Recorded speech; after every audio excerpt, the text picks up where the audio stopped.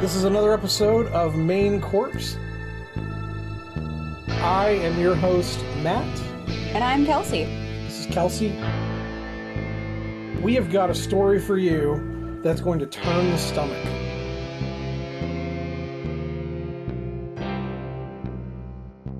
All right, we are back again. Like, is that the Backstreet Boys who did that? Yeah. Back again, like that. Backstreet's back again, like that. That's what we are right now. Yeah. We're back. And this is Main Corpse. And I'm Matt. And I'm Kelsey. And today I have no idea what Kelsey has in store for me as far as the story goes. I know she said it is extremely extensive and there's a lot of information on it, so really excited about that. What I'm more excited about, though, is we have finally hit my wheelhouse as far as food goes, which is old school Southern barbecue. And we got it from a local place called T&M Barbecue and Grill. They were nice enough to hook us up with a half chicken and half pulled pork platter. And when I say half chicken, it's literally half a fucking chicken sitting here. Correct. Yeah, it's like half a gosh darn chicken sitting here. And we also got two sides. I chose the mac and cheese. I got the jalapeno corn. Yep, and we both got cornbread, which I'm just going to tell you ahead of time. We've already both tried. No spoilers yet. And we have 4 barbecue sauces to try. We have an Alabama white barbecue sauce. Mm-hmm. We have got their regular barbecue sauce, their bourbon, and their hot, which I will say is actually hot, and I appreciate that. Are these all made in-house? These are all made in-house to my understanding. Nice. And I know that it took a minute to get the food because the mac and cheese is also made in-house. Everything is made fresh to my understanding. And they were in the middle of making it while we were there. Oh, so that's awesome. Kind of cool. So, yeah, I agree with you. Let's start with the chicken because that's all I want to do. She didn't even ask. She just started grabbing chicken and dipping it in white barbecue sauce. So, here we go. It's so good, though. I get why they said it wouldn't pair with the pork. Mm-hmm. Oh, my. There's very strong mayonnaise flavor to it, but, like, not in a, Guys, this mayonnaise chicken way. Is so juicy. Mm-hmm. It is incredibly juicy. Really nice smoky flavor without being overbearing. Like, it's got some smoke to it, but it's not crazy intense. It's got a nice bark on it, too. Yeah, I've been to some places. You get the chicken, and it is just a puck of smoked meat. Like, it's just gone. And yeah, that Alabama white sauce, this is the first time in years that I'm trying one of those. It is really tangy. Mm-hmm. It does have that mayo back taste to it, and I really like it. I do too. It's super peppery and really, really good. So I was going to get, before we decided to order the platter, I was going to get the chicken sandwich and just smother it with this. I gotcha. Because down in Alabama, that's how they make theirs. I gotcha. Mm-hmm. That's so good. Yeah, I could eat like 6 sandwiches of just that. And it's $7.99 for a sandwich and a side. And we were in there waiting, and their sandwiches are like the size of footballs. They're huge. They're big sandwiches. So, good on them. Yeah. I see you went for the cornbread. I'll do the same. I did. It's palate cleanser. Mm-hmm.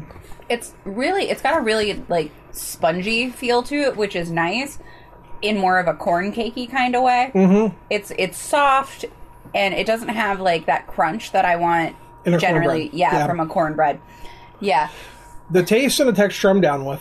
Yeah. The taste and the grain, I should say. Mm-hmm. So the taste, and you can, if you rub it against the roof of your mouth, you'll get the grain of the cornbread, which I love.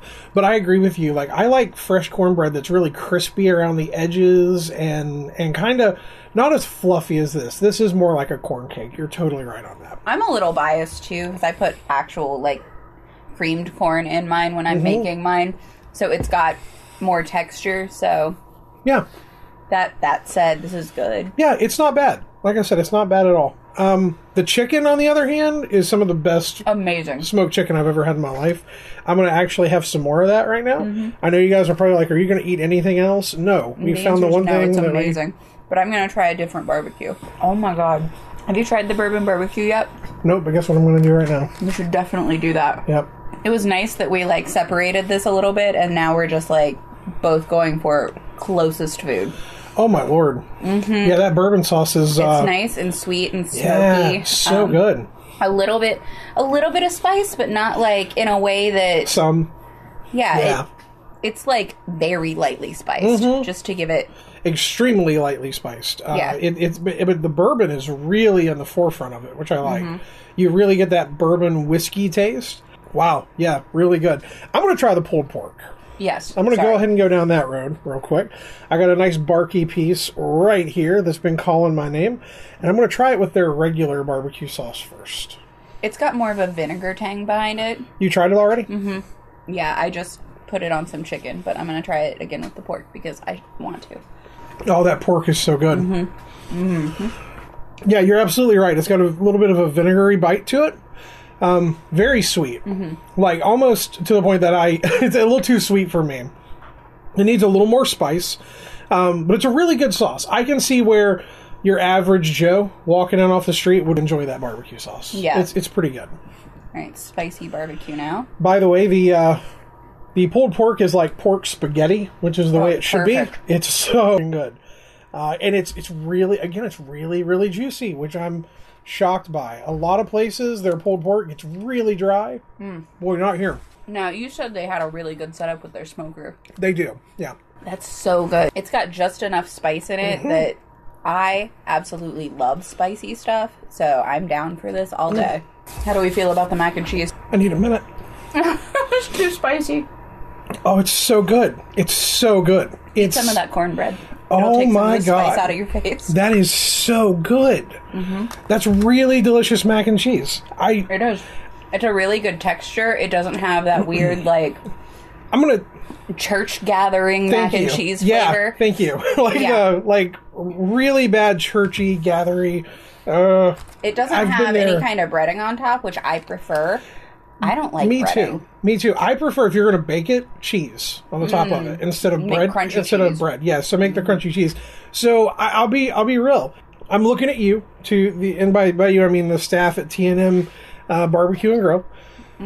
I was skeptical of your mac and cheese when I saw it, because I prefer a baked mac and cheese that's been kind of mixed. The texture is perfect. It's so good. Yeah, I don't know how they did it. It's super creamy.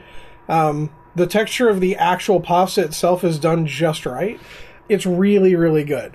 It's very, very good. Yeah, I'm really, really impressed. I regret sharing it with Michael now. Same. I was thinking the same thing. I'm like, Brittany didn't deserve this. Yeah, we sent them with a plate. A single, very small plate. My God, the smoky flavor on that pork is just out of this world. Yeah. Now I'm torn on what I would rather have every time I go there, and I'm going to have to try other stuff, which sucks, because I want this every time. No, they had a catfish that I want to try. We're going to have to go back. I love smoked catfish.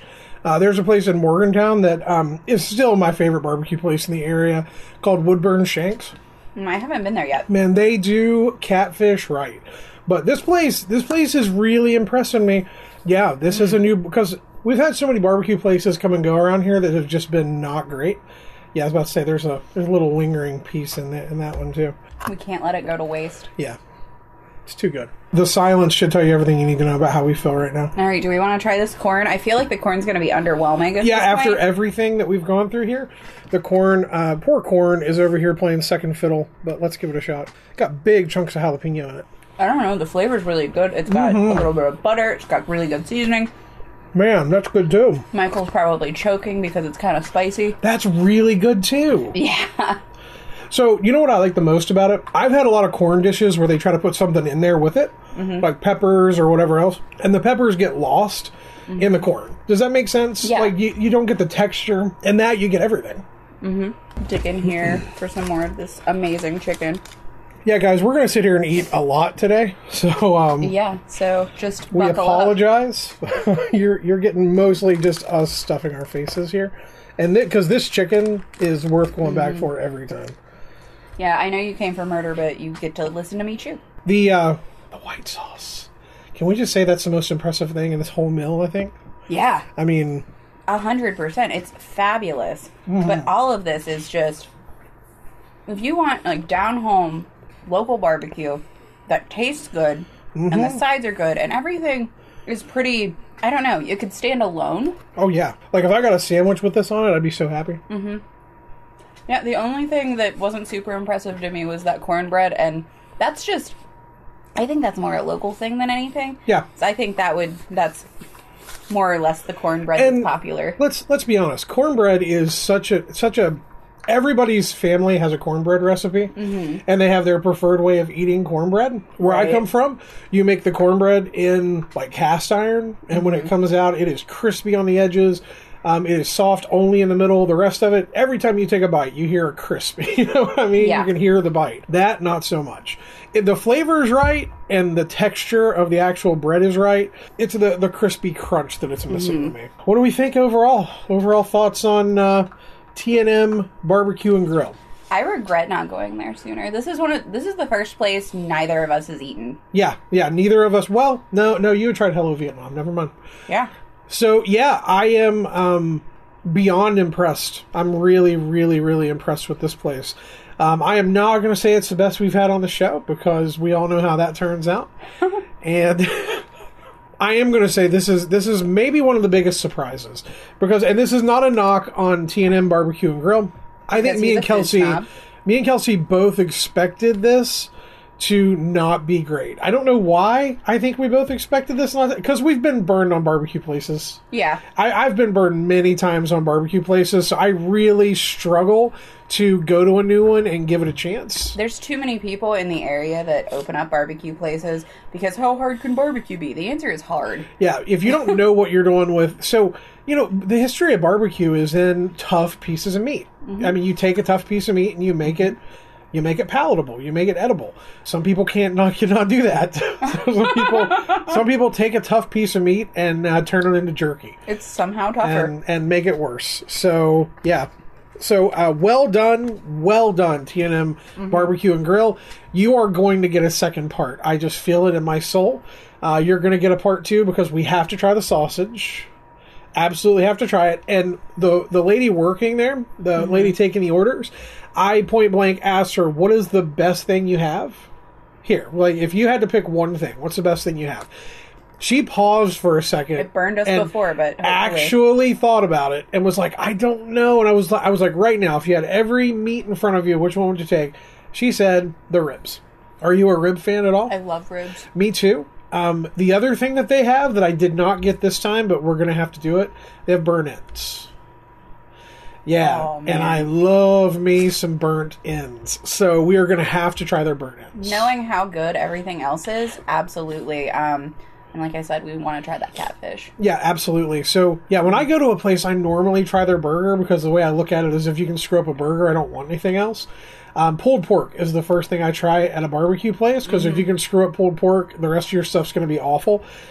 They nailed it. I mean, they passed with flying colors, and I'm going to take a little bit more of that. Yeah, you better, because I'm going to sit here and eat it all.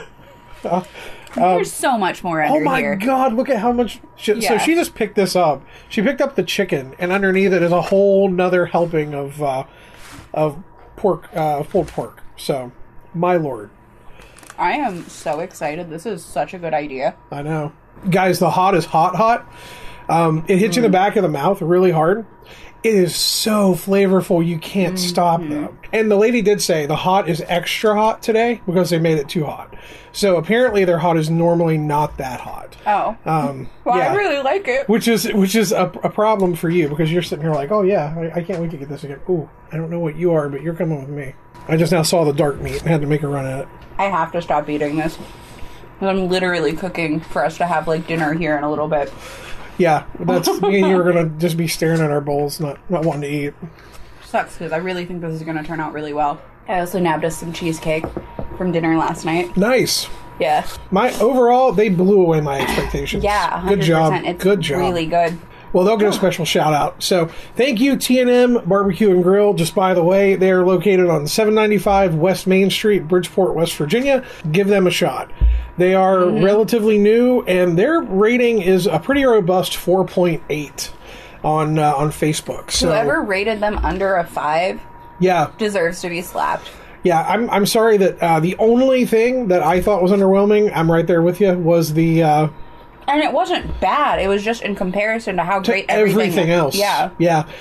If that was your opening act, then that's a good opening act because you just warm up the palate and it is, I will say, with everything else, like if you're eating it with the chicken or if you were to put some pulled pork on top of it and maybe break it up like that, it'd probably be really good for that. It's a nice palate cleanser between, too. I've been to barbecue joints where the cornbread was the reason I went there. Yeah. It was like made by angels. So, all right, good job, T&M Barbecue and Grill. So now let's see how disgusted I get. Yeah, you know what? I get why people listen to our podcast and go, oh, that's exactly what I want with my food murder. But at the same time, why not do two things you love? So, have you ever heard of Angels of Death? Nope. Okay, so an angel of death is a caregiver, usually a medical professional, and often it's nurses who kill patients or people in their care. And that's what we're going to talk about a little bit today. Awesome. Okay. Everything was kept quiet until the media began to dig into what was going on. While the VA was aware of what was happening, the families of the victims were not aware until authorities came to their doors looking to have their loved ones exhumed. Even then, they weren't entirely informed of what was actually happening. The Inspector General at the U.S. Department of Veterans Affairs released results of an investigation that reported serious, pervasive, and deep-rooted clinical and administrative failures which allowed the killings of veterans to go undetected. Archie Edgell died March of 2018, 4 days after being admitted due to problems he faced with his dementia. Within 2 days, his blood sugar plummeted to a dangerously low level. After autopsy, the medical examiner concluded the circumstances of his death were strongly suspicious for unprescribed insulin administration during his hospitalization. His death was ruled undetermined. So now that you bring this up, I do know I know the story you're going with here. And you're totally right. I knew what an angel of death was. I was like, wait, okay, never mind. That's what they call him. Okay, go ahead. All right. William Holloway died April 8th of 2018, a few hours after his family was told he was doing better. For months after his family believed that he had died of sepsis. In the fall of 2018, federal officials requested to exhume his body. Holloway was insulin dependent and diabetic. In the days leading to his death, he had a severe case of hypoglycemia for over a 30-hour period. The medical examiner that did the autopsy on his body said that the cause of death was highly suspicious, but still ruled it undetermined. Felix McDermott was admitted to the hospital with pneumonia. 3 days later, on April 9th, 2018, he passed. His body was exhumed and autopsied in October. The medical examiner who handled his autopsy ruled it homicide by insulin injection. McDermott wasn't a diabetic. George Shaw died April 10th of 2018. Roughly 2 weeks after suffering an unexplained drop in blood sugar, his body was exhumed and sent to Dover Air Force Base for an autopsy. The medical examiner found 4 injection sites that all tested positive for insulin. Shaw had no history of diabetes. His death was ruled homicide by insulin injection. John Hallman was admitted to the VA with liver problems and signs of pneumonia. He died the next morning, June 13th of 2018. He did not seem to be in critical condition and was not admitted to the ICU.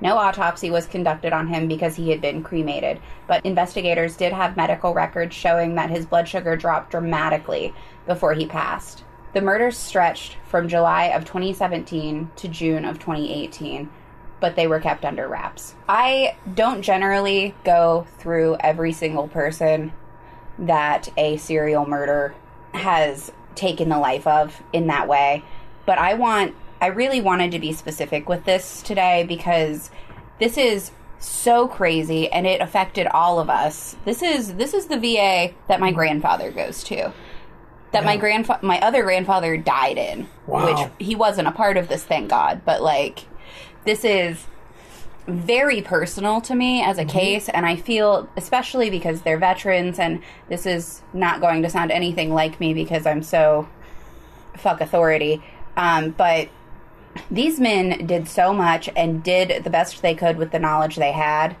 for us and our country and themselves and their families, that it's just completely baffling to me. Yeah. that someone working within the system could ignore them to that degree. Yeah, and could do. I don't know. It's like you hear there are a lot of serial killers that we have talked about that we've never put on this show before. And this is one that I don't know why it's so shocking to me. And I think it is because you expect veterans to receive a certain amount of care. And when you hear things about the VA, it just seems extra shocking. It just seems so much more diabolical. That's the thing about it. We already don't do enough for our veterans. Medically, psychologically, we don't take care of them in the way that we really should be. Right. The majority of our homeless population, especially in this area, it's homeless vets. Like, we don't do enough for them, but we ride on the backs of everything they've ever done. And I don't know. This is really, really frustrating for me the further we get into this. Authorities began investigating the string of 10 suspicious deaths of patients. Representatives of the VA hospital said that the hospital acted swiftly. Immediately upon discovering these allegations, Lewis A. Johnson VA Medical Center leadership brought them to the attention of the VA's Inspector General while putting safeguards in place to ensure the safety of every one of our patients, the hospital spokesperson Wesley Walls wrote in an email. 5 days after John Hallman died, and he died in June of 2018, 5 days after he died is when doctors informed the hospital's quality management team that there were 8 patients that had experienced unexplained dangerously low blood sugars. Think about this. This has been going on since 2017, and almost a year later is when they acted swiftly. Yeah. 8 days later, on June 26th, a senior official for the VA was informed about the suspicious deaths. Agents of the Office of the Inspector General arrived on July 2nd of 2018. Senator Manchin was informed on July 5th. By then, the number of cases had gone up to 9. The Office of the Inspector General acknowledged an investigation of potential wrongdoing resulting in patient deaths. On July 5th, Manchin's office was notified that at least 9 patients had been diagnosed with significant hypoglycemia with unclear cause over the previous 9 months, and they were opening an investigation. July 6th, the director of the Clarksburg VA hosted a call with the West Virginia congressional delegation and reported the following. On June 18th, several doctors reported 8 episodes of low blood sugar with no medical cause to quality management. On the 26th, the quality management team elevated the issue to Dr. Snyder, who called the Undersecretary Steve Young at the VA Central Office. July 2nd to 3rd, 7 VA Inspector General staff came to Clarksburg to investigate. On July 10th, Manchin sent a letter to the then acting secretary of the CA expressing serious concerns over suspicious deaths. He also very clearly stated that he expected the VA leadership to, at every level, cooperate with the investigation. August 29th, Senator Manchin sends a letter to Attorney General Barr requesting that every Department of Justice resource be used in the suspicious deaths investigation. Attorney General Barr assured him that the Department of Justice would provide every resource to the investigation. McDermott's daughter, Melanie Proctor, was quoted in saying, "It's just not right. I thought my dad was safe there." McDermott's death was only one of the 10 that were being reviewed. Investigators said that the victims were all about the same shape and they had all received suspicious doses of insulin. As of August 2019, they had a person of interest in the case. "We really trusted them, that they would do whatever they could to make him well again. It was unbelievable and heartbreaking," the daughter of John Hallman, Debbie Cutler, said. The case was originally reported by the Clarksburg Exponent Telegram. The story grabbed the attention of Senator Manchin, who then spoke with the VA officials.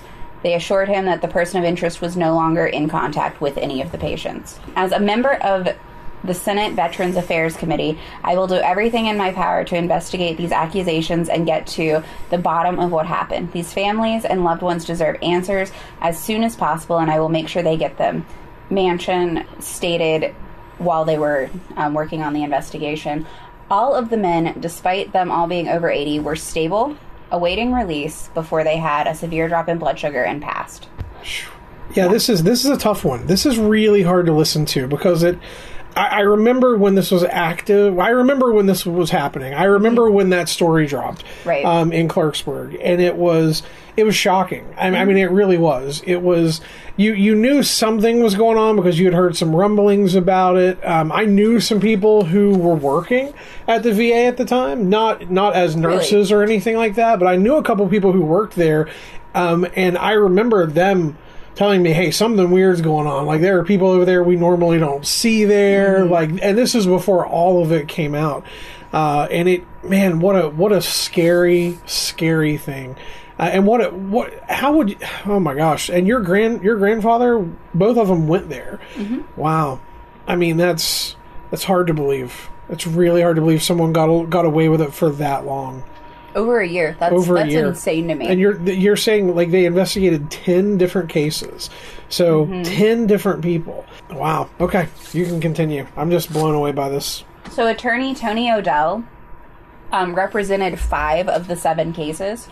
He said he learned that insulin was not properly locked up, a potential VA violation. Any person would have been able to take it off an unlocked cart and use it however they wanted.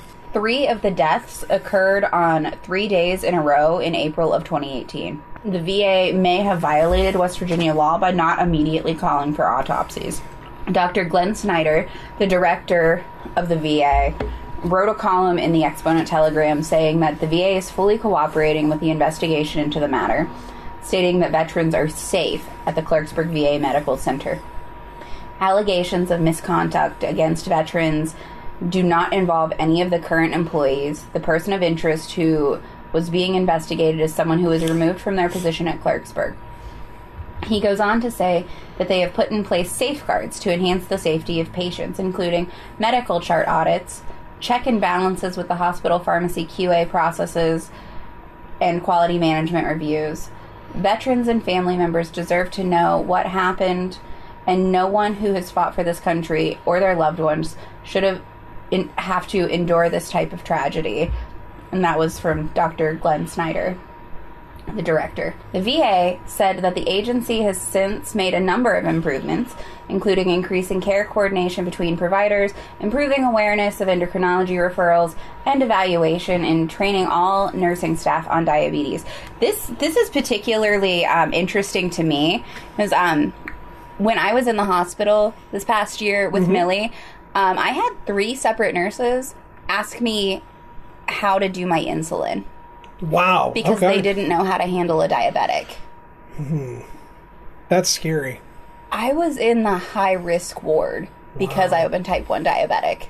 So that's terrifying to me. Yeah. Especially with the level of diabetes in West Virginia. Like, that's insane that we have nurses that don't know the general level of information about it. Right. It's terrifying. And I mean, I get that there's a nursing shortage, but we can't fast track people to the point that they don't know how to handle likely the number one health threat in this entire state. Yeah. I mean, because it is. My grandmother died at, I believe, 66 or 67 from severe complications with diabetes. Now, she also had, some other health factors that went in there, but, now this is kind of scaring me to think that maybe it was because they didn't know how to treat her. Maybe they didn't know what to give her, when to give it to her. Now, she was type 2 diabetic, which is different from type 1 diabetes, obviously, but the idea that when you said that they were just, I mean... They had a cart that had insulin on it, just walking around the hospital and nobody watching it? So it was in a room. Gotcha. Like, it was like a medicine cart, and it was in a room. And she had access to that room, but the carts weren't locked.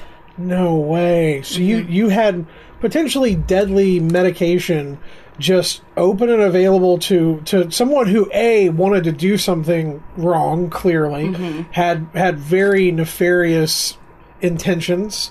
And you, not only that, you had that stuff around people that didn't know how to use it, which is almost as horrifying. Insulin's not regulated in the state of West Virginia at all. Wow. You don't have to have a prescription to go to Walmart and buy a vial of it. Okay. That's why it was so difficult for them to track this. But yeah, like, the fact... They crashed me twice. My sugar got crashed twice in the hospital while I was under the care of people who should have known how to take care of me. Okay. And there was an incredibly knowledgeable nurse who I don't know her name. I never got to see her because I was in surgery. Mm-hmm. But had she not been there while I was in surgery, I wouldn't be alive because my sugar crashed, and she just went and got the glucose and started pumping it into me. Wow. Yeah, so this is really personal for me for more than one reason. Mm-hmm. So the FBI agents aren't entirely sure where she got her insulin. They said it could have been the medical carts, but also she could have gone to any Walmart and gotten it, which that's where I get my insulin. Yeah. Because it's way cheaper to just go buy a vial of insulin from there than it is to get a prescription and go through the whole thing. Like, I mean, significantly cheaper. So not only is it great for me, but it's affordable for people who want to insulin dose people, I guess. And you don't have to have a script for it because it's unregulated. That is, and I'm sorry to put it this way. No, go ahead. That is the easiest way to kill someone I've ever heard. Yeah, it really is. That's disturbingly easy to kill somebody with that. Oh, so while the FBI agents were reviewing patient files, they found that she just walked the hospital ward late at night with a bedside glucometer. And one night she had checked one of the patients 12 separate times. Now, I don't know if you have any idea how frequently you need to do that, but it's like maybe every hour if you're really monitoring somebody. Like, for me, when I was in the hospital, they woke me up every hour initially after Millie to see what my sugar was because they were trying really hard to monitor it. Mm-hmm. And because I was coming down from my pregnancy hormones, your sugar goes insane. Like, you can't just control it. You have to watch it like a hawk because it'll either spike or it'll drop. And so they were checking me every hour on the hour. Through a night shift 12 times for a single patient. Because you're talking, what, 8 hours? Even if it's 10 hours, that's way more than you should. I mean, that's... Well, and I had different nurses rotating constantly, so it was almost never the same person who took my blood sugar. So her doing that is really bizarre. There was another night she told the nurses station that a patient's blood sugar had dropped and that she was finding juice to bring it back up. At the time, her attention to blood sugar didn't raise any alarms. West Virginia, like we said, has a really high rate of diabetes, so frequent checks really aren't that unusual. And we talked about it not being a controlled substance. You can just go get it at Walmart for like $25 for a vial. Yeah. It's simple. Yeah, it's easier to get that than, I mean, my asthma medications, you have to go through, I mean, a lot to get your hands on. Yeah. And that's asthma medicine, you know? You're talking about something potentially far more deadly than an inhaler that I could just, I could leave right here, right now, drive to Walmart and say, I want to buy some insulin, and they would just hand it to me. That's... you can get it in the curbside parking now. You can just pull in their curbside and say, hey, I'm here. I want this specific thing, and they'll come out and charge your card and give you your insulin, and you can go. You don't even have to walk in to get it. Oh, wow. Which isn't, like I said, a problem. It's super convenient for someone like me, but... Or for someone who's older and has trouble walking, you know? Yeah. That's nice for them, too. Yeah. I've got Millie. It's so much easier to just call and have somebody bring out my, really important drugs to me. But it's just bizarre. I mean, the least they can do is monitor the frequency that people are doing it, so they can look for potential patterns where someone is abusing something like this. Wow. Do any of that. Okay. So they'll monitor, what we say on social media and block us from getting on planes, but you can buy as much potentially deadly insulin as you want. Yes. And nobody cares. Thank God you know what books I'm reading at the library, government. What the hell, dude? On that point, determining who may have accessed the insulin was a challenge because the VA doesn't actually require surveillance in their hospital wards and only uses it in general areas like parking lots and hallways. The investigators learned of Reta Mays being the only staff member that was working on the day of all of the men's death, and that's kind of where they picked up on it and went, oh, I think we have a person to look at. At the hospital, what she did was stuff like changing sheets, helping bathe patients, and frequently she had to do what's considered a one-on-one, where you sit with a patient and monitor them for a certain number of hours. Because they're either lonely people or they're like me and have to be monitored really closely. Sure. Within days of opening the investigation, Mays had been fired from the hospital. So you're talking about somebody that a lot of these people probably would have trusted. You know, the care worker who was coming in and sitting with them, changing their sheets out, keeping them company. That's disturbing. Well, and the thing about her is she was 46, so not quite middle age, and she was a veteran. Not even gonna touch that. Yeah. There's so much that, yeah. Mays initially denied having any involvement. She was born in Reynoldsville, West Virginia in 1975. She is a West Virginia National Guard veteran who served from November 2000 to April 2001, and then again in February of 2003 to May of 2004. And she was in both Iraq and Afghanistan. Prior to beginning her employment as a nursing assistant for the VA, she worked as a corrections officer for the West Virginia Department of Corrections at the North Central Regional Jail between 2005 and 2012. While she was there, and this doesn't have anything to do with anything, and I don't even know that this is something that we need to even cover. I thought about not, because she, due to no ability for cooperation, they actually dismissed the trial entirely.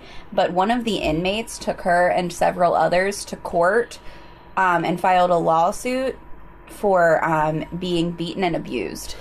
Well, that in light of what we know she did, I think that definitely deserves to be talked about.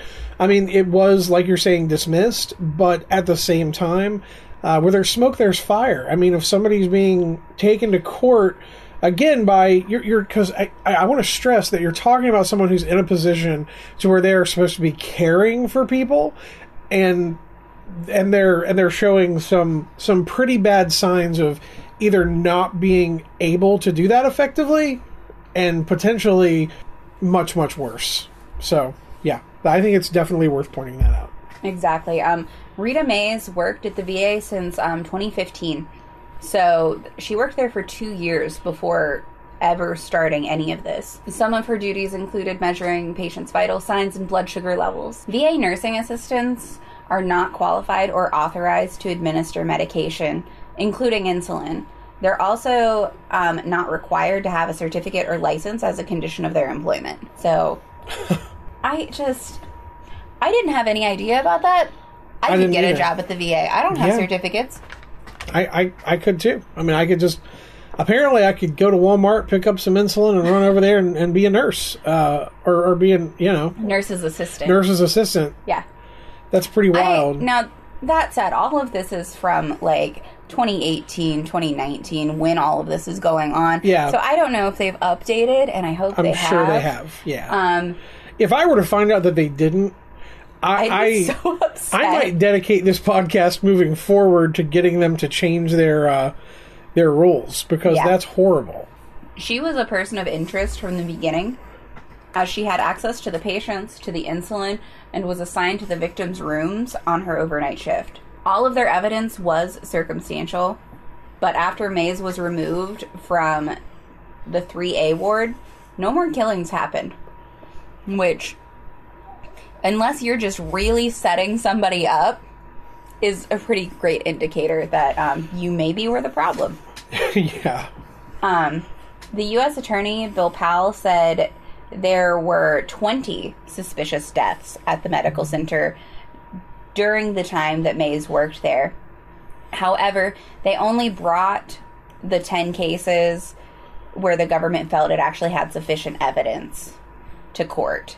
The second-degree murder charges that she did inevitably get involved Robert Lee Kozel Sr., Archie D. Edgell, Felix Kirk McDermott, William Holloway, Robert Edge Sr., George Nelson Shaw Sr., and Raymond Golden. And again, I want to say their names because this is such a... Is that 7?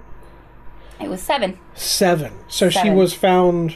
So she was charged for the murder of 7 people. The charges she ended up facing were 7 second-degree murder and 1 assault with intent. So she has 7 life sentences and an additional 20 years for the assault. Wow. Because the gentleman did die, and we'll talk about him a little bit here later. He did pass away, but they didn't have sufficient evidence because he passed away within 2 weeks of the incident. Okay. To say that what she did was why he passed. Was the cause of death. Yeah. Gotcha. So, the first interview came right after investigators came to the hospital, and they recorded their conversation. A special agent interviewed Mays for an hour. The result was a denial of involvement, but they wanted to leave the door open for any further discussions. Mays complained to them about being overworked, pulled from her ward, and too many responsibilities. At times, she cried, saying that things were being missed in connection with the patients and the low blood sugar levels. Immediately after she left her first interview, Mays went back to her workstation and started researching new jobs. Some of the investigative work included listening to hundreds of phone calls that she was making to her husband, who was in jail on pornography convictions. She would call him almost every morning after her night shift, and some of those conversations focused on what had happened at work. In one of the calls, Mays told her husband about one of the patients she was having trouble with. At 4 o'clock in the morning, I had to take over sitting in one of the one-on-ones, so one of the other aides could go out and work the floor. And the one I was sitting with, I wanted to freaking strangle. Investigators said that this call was made the morning after one of the blood sugar episodes. Another call was even more detailed. Mays complained to her husband about her arms being sore because she was doing compressions on a patient. She said the call could have been avoided. He couldn't do anything else himself. He had to be fed, everything. He had no quality of life. And last week, if they would have just said DNR, he would have went to sleep with his sugar, when his sugar dropped to 30. He would have just went to sleep and not woke up. We checked his blood sugar in the middle of the code, and he was 258, so it wasn't the blood sugar this time. Months later, the investigative team interviews Mays again. The circumstantial evidence was still piling up. Her Google searches included information on notorious female serial killers, and her Netflix viewing included the show Nurses Who Kill, where one of the episodes focuses on insulin killings. You're talking about things that they watch and track that we do. Apparently Netflix is up there, and I'm on a watch list. Oh my god, so she was researching famous female serial killers. And she was watching Nurses Who Kill episodes about people who killed using... insulin. Wow. Yeah. I didn't know that part. I knew there's a lot of this I knew. I didn't know quite how many charges she got. And I didn't know that part. Yeah, so I vaguely knew about it because when she was finally sentenced, I was so annoyed that they did a plea deal. I understand why they would do a plea deal. Yeah. But I don't feel like it was enough. It wasn't. No, there's not enough that she could get for this. Yeah. So she spoke with the special agent in this interview for 5 hours. She could have left at any time, but she didn't. She repeated many of the things she said in her first interview, and when the agent presented her with additional information, she denied it. The agent said, "Today I'm telling you the opportunity you're passing up. So tell me what happened. I want the truth. I will treat you as I'm treating you this very moment. Nothing you say will shock me or cause me to treat you any differently, but after today, I can't make that promise to you." Mays went completely silent and shut down, and then left and went back to her workstation. She didn't give them any more information. Directly after she goes back to her workstation, she began looking up information on the book I'm Dead Now. And that book actually leaves instructions to family members for after a person dies. I wonder, and I don't have any way of knowing this unless we spoke to her directly, if she was considering suicide at that point. I mean, that's immediately where my mind went to. Me too. She was like, yeah. Suddenly, all of the glamour, she thought it was the glamorous life of a famous female serial killer didn't seem so glamorous. Yeah. Because she was staring down the barrel of some serious charges. Yeah. More than a year later, the investigators interviewed her for a third time. They told her to come to the office to pick up a cell phone that they had taken with a search warrant. When she got there, they asked if she wanted an update on what was going on with the case, and she did, so she agreed to speak with them. This time, a different agent had been prepped for the interview. This woman had a similar background to May's, including spending time in the military. This interview lasted 6 hours. She was presented with a lot of patient information along with the accusation that they thought that she was responsible for the deaths. The investigator asked, "Will you let me help you?" And Mace said, "I don't know how you can help." The U.S. Attorney's Office in Northern West Virginia and the team of FBI investigators had put together such a strong case of circumstantial evidence that Mace commented, "Looking at this, it does look like I did it." Directly after this interview, she went to the Clarksburg courthouse, which just wigs me out because I don't like telling people how close I live to that, but like, yeah, wow. But she went to the Clarksburg courthouse to fill out an affidavit for a court-appointed attorney, but unfortunately couldn't get one because she hadn't been charged and she hadn't been named a target in a letter from the investigators. So once the investigators actually learned that she went to try to get an attorney, they sent her a target letter, which is a little ironic, and funny. Like, oh, this is what you wanted? Gotcha. Here you go. Go ahead and go get you one. Within weeks, she had 3 different court-appointed attorneys. She was offered a plea bargain, which she accepted, and is now serving 7 life sentences plus the additional 20 years. U.S. District Judge Thomas Klee said, "You are the monster that no one sees coming." In an interview with Mays after her guilty plea, was included in a report that released. In it, she says she administered insulin to patients she believed were suffering so they could pass gently. She also said she had great stress and chaos in her personal and professional life, and that her actions gave her a sense of control. She said, "I know that there are no words that would alter the family's pain and comfort. I don't ask for forgiveness because I don't think I could forgive anyone for doing what I did." And that's all I've got. She went to jail. She got caught. Yeah, she was convicted in, I think it was May of last year, 2021, I believe. Because I remember when she was convicted too. I was irate. Yeah, it was.